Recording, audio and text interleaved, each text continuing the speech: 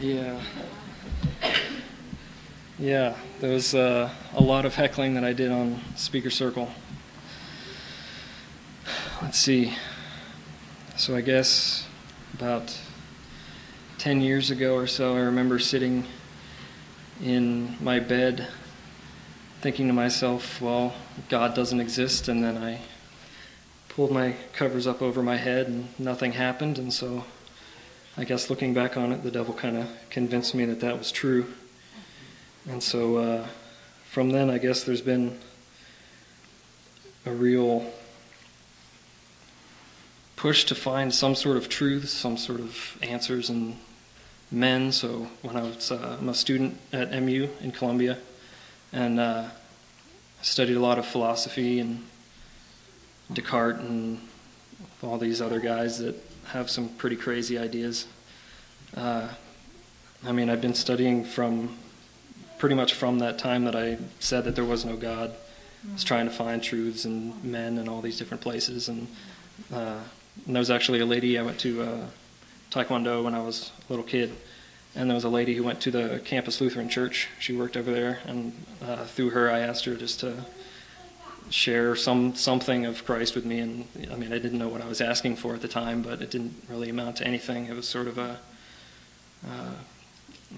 I sought him, I didn't find him, so it just sort of gave more credence to the devil's lies, I guess. And so from that, studying all these other men, just getting farther and farther away from the Lord, being openly antagonistic at outreaches and yelling at people and mocking and swearing and being generally abusive towards people. And then at one outreach in November, I think it was, I was sitting with two friends of mine. We had one of the I'll Be Honest cards. I think it was the Truth Shall Set You Free one with the chain on the back. We were making fun of something about that. And Helena actually came up to me over there and just sort of asked what we were making fun of, what we were talking about. I learned later that even the outreach wasn't supposed to go on, and so she tried to find people to come and talk to us, and nobody was really there, so she just sort of came up and asked what we were making fun of, and we actually got into a pretty serious conversation about the Lord. My two friends left after about an hour of this conversation. They tried to pull me away from it, and it just seemed like something was keeping me there. I didn't quite know what it was, but it seemed like it was right to keep having this conversation. And then after we split, she went to Chipotle with Mona and several of the other people.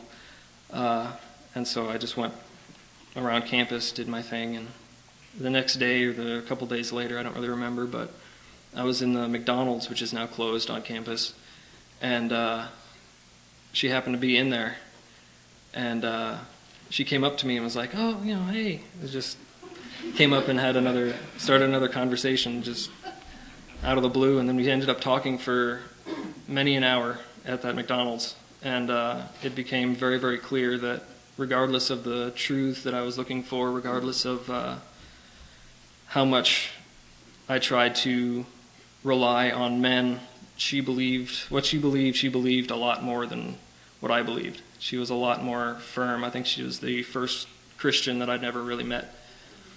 And that sort of hit me really, really hard. I didn't know what it was, but it wasn't a person that I was hearing from, it seemed at the time. Looking back on it, it was not a person. It was the gospel that she kept sharing with me. The only thing that she was saying was the gospel of Jesus Christ. And I think it was after that conversation or shortly thereafter, Amanda had a little Bible, I guess, that she had decided to bring on a whim one day that Helena asked for and actually gave to me. And from that, I read through the Gospels and burned through most of the New Testament in just a couple of weeks.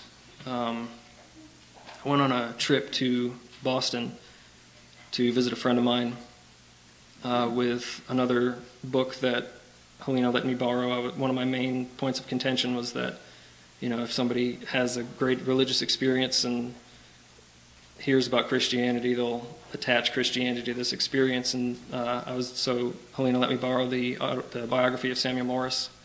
I don't know if any of you guys have read that, but it's an amazing account of somebody who has never heard a word of Christ being saved by the Spirit. It's really incredible. So I ended up, through that book, explaining truths of the gospel to this friend I was visiting in Boston, just explaining that, no one comes to the Father but through the Son, and it seemed like, I don't know, but it was a big ordeal at the time. And but when I got back, I was chatting with Helena, a lot about Christ. And we had one conversation in the student center on campus, and I guess I'd switched from making fun of this card. I didn't notice this change, but I went from talking about all of these ways that this I'll Be Honest card was ridiculous and whatever I was saying on Speaker Circle that day, to talking about how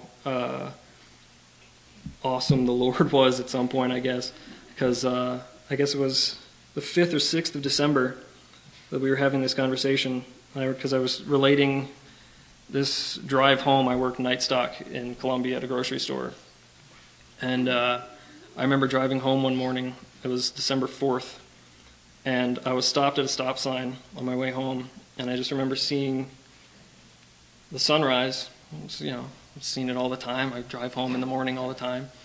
But I remember seeing the sunrise, and suddenly everything sort of popped, suddenly became a Van Gogh. It was just, everything was real.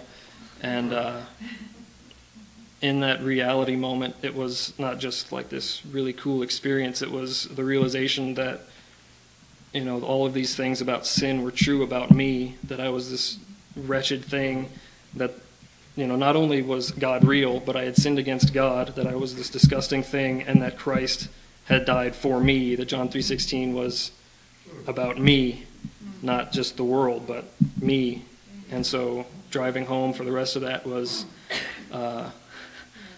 laughing and crying at the same time, just this weird emotion that I'd never felt before.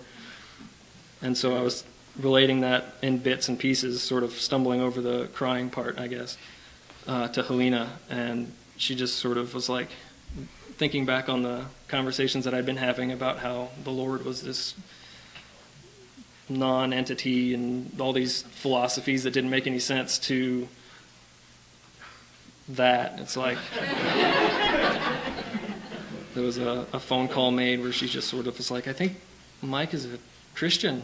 I think she was talking to Taylor at the time, and I don't know, just from then on, it's been, I can't imagine believing the things that I believed. I could stand up here and give a full lecture on why this doesn't exist, like how this isn't real.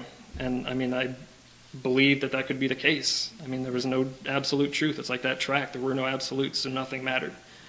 And so, that change that I didn't really see was just, I can't believe that I could believe something that this doesn't exist. Like, it's that stark thing. Like, I could really believe that this doesn't exist. And then, I was Saul watching Stephen get stoned, and then the Lord pulled those scabs off my eyes, and suddenly the world popped, and everything was right, and it was real. It was incredible. Since then, it's just been reality after reality. The Spirit's been really opening my eyes more and more. It's just thinking back on what I thought and what I know now, even that there is an absolute truth, has been a real blessing. It's been incredible. So, yeah.